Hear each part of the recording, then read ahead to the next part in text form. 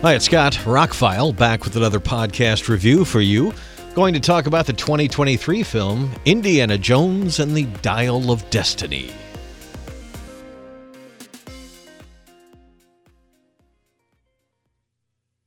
The short version is, it's not as terrible as you've heard. It's actually not bad, considering that I'm not the biggest fan of any of the sequels. Long story short, I'm a huge fan of the original. I was young when George Lucas and Steven Spielberg decided to create this whole thing. And the first Raiders of the Lost Ark, which was renamed later Indiana Jones and the Raiders of the Lost Ark, it was just Raiders of the Lost Ark back in 1981, is still the one. That is still the film that nails it perfectly.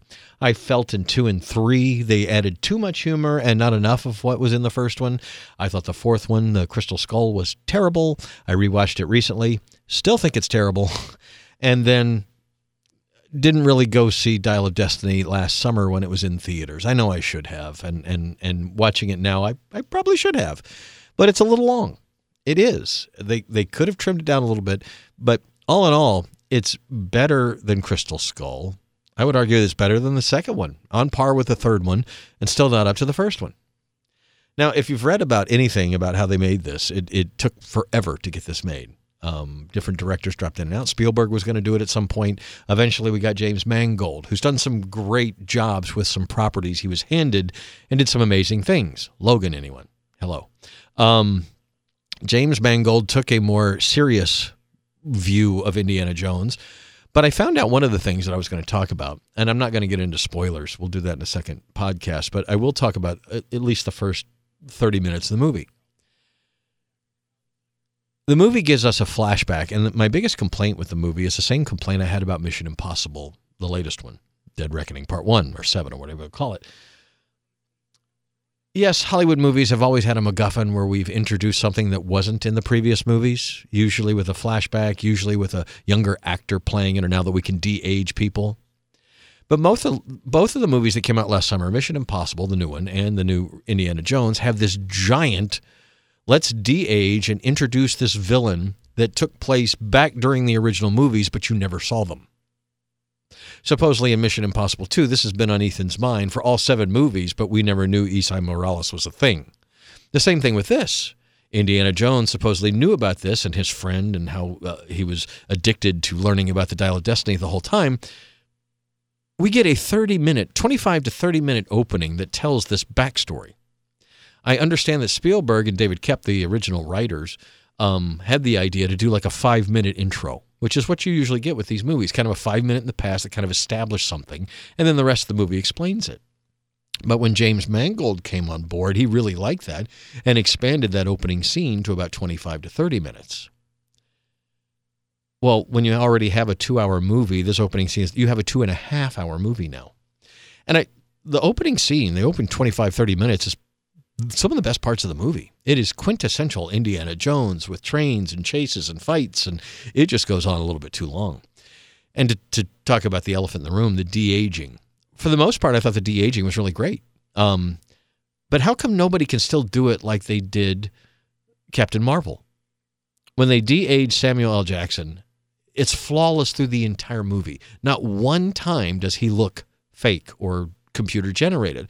But there's a couple times where Indy moves a little fast and the face doesn't look right, or sometimes when he talks as this younger version, it looks like a video game more than reality.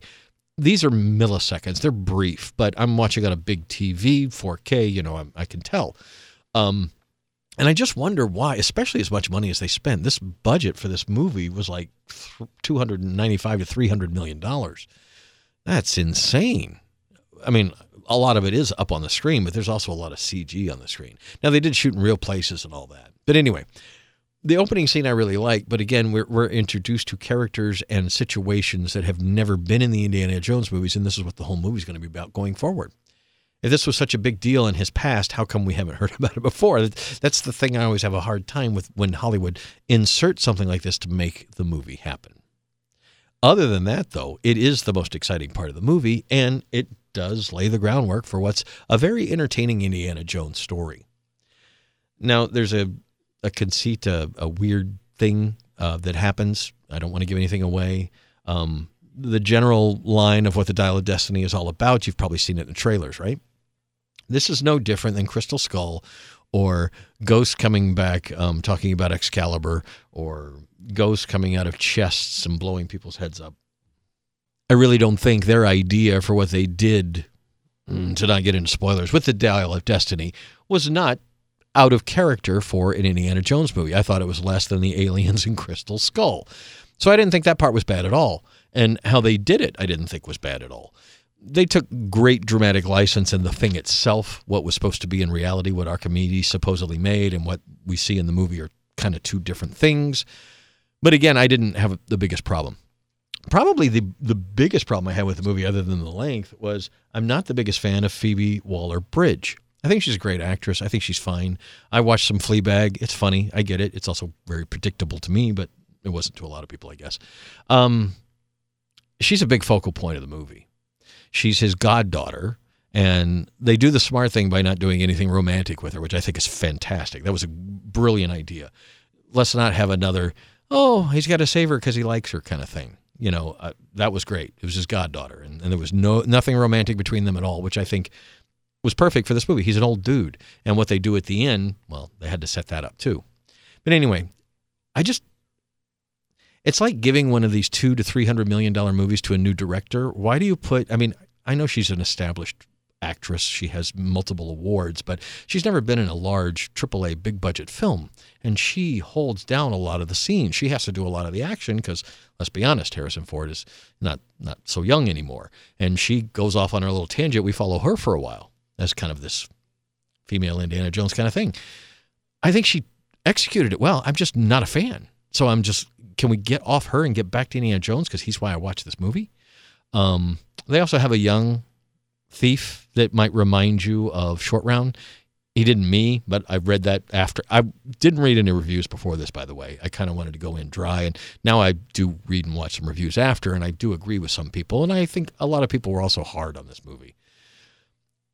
I have a good friend who thought this was crushing his childhood. I didn't think about that so much, but again, I'm not somebody who loves the second one or the third one, and I certainly don't love Crystal Skull, but I always thought the second and third ones were just okay. And rewatching them recently, you can find my podcast, I really didn't like the second one. When you watch it now, it's really, well, I read this morning that Steven Spielberg and George Lucas and James Mangold talked while he was writing the script and preparing the movie and all that. And Spielberg told him, basically, this movie is a trailer. It doesn't stop. Indiana Jones movies are movie trailers that just don't stop. Okay. And I think that's what he's made, but it's a 2.5 hour long trailer. There are some scenes where you get some dramatic and some explanations, and they bring back Saul, the Egyptian guy that you've seen in everything. I love him. Basically brought him back for some exposition, as they kind of do in these movies, to bring back an old character. But it was nice to see him. It was nice to see some of the other old characters. I sound like I didn't like the movie. I did. When it was over, it was a bit of an endurance test. Some of the chase scenes just go on a lot long. There's a lot of people in peril. We go from one to another to another. But that's also kind of Indiana Jones, right? So there's a lot of people out there saying this is the worst movie ever, and it didn't make a whole lot of money. It made almost $400 million, but when you cost $300 million, that's not good. It's considered a bomb because it didn't make back its money with marketing costs and all that. If this is the last one, I think they did a good job.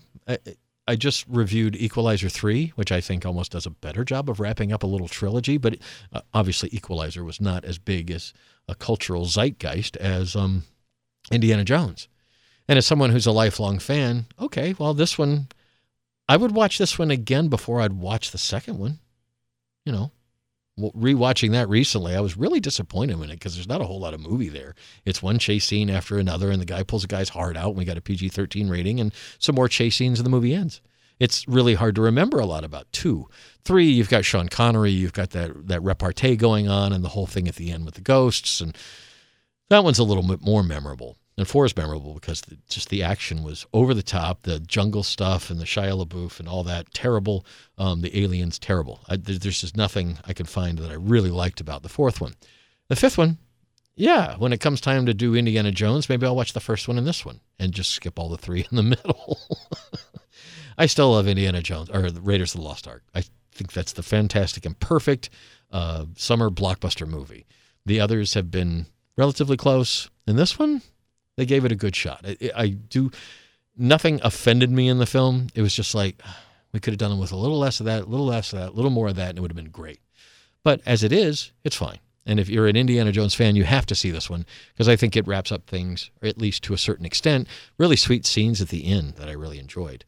All in all, I'd have to give it a thumbs up, but marginally so. You need to watch it and let me know what you think, because honestly, when it comes to those of us with podcasts and YouTube and all that, we review movies, but in the end, it's up to you to decide whether or not you like that movie or not. Some of my friends like my recommendations because we kind of have similar tastes, but we don't always agree on things. And for this one, like I said, I've got a really good friend who hated it, who thought it was it just ruined his childhood memories of Indiana Jones. For me, I'm a little bit older, and the first one's still all my memories, and everything else was just sequels. And this is just another sequel, and in that respect, it's better than some of the other sequels. So there you go. Check out Indiana Jones and the Dial of Destiny, and let me know what you think. Thought it was a little long. It was great to see Harrison Ford as the character again. And that was about it. It was fine. I'll watch it again some point. Maybe we'll revisit it and get into some spoilers. It is interesting to talk about how it ended and the MacGuffin and all that kind of stuff. The Dial of Destiny itself is a very interesting topic to get into.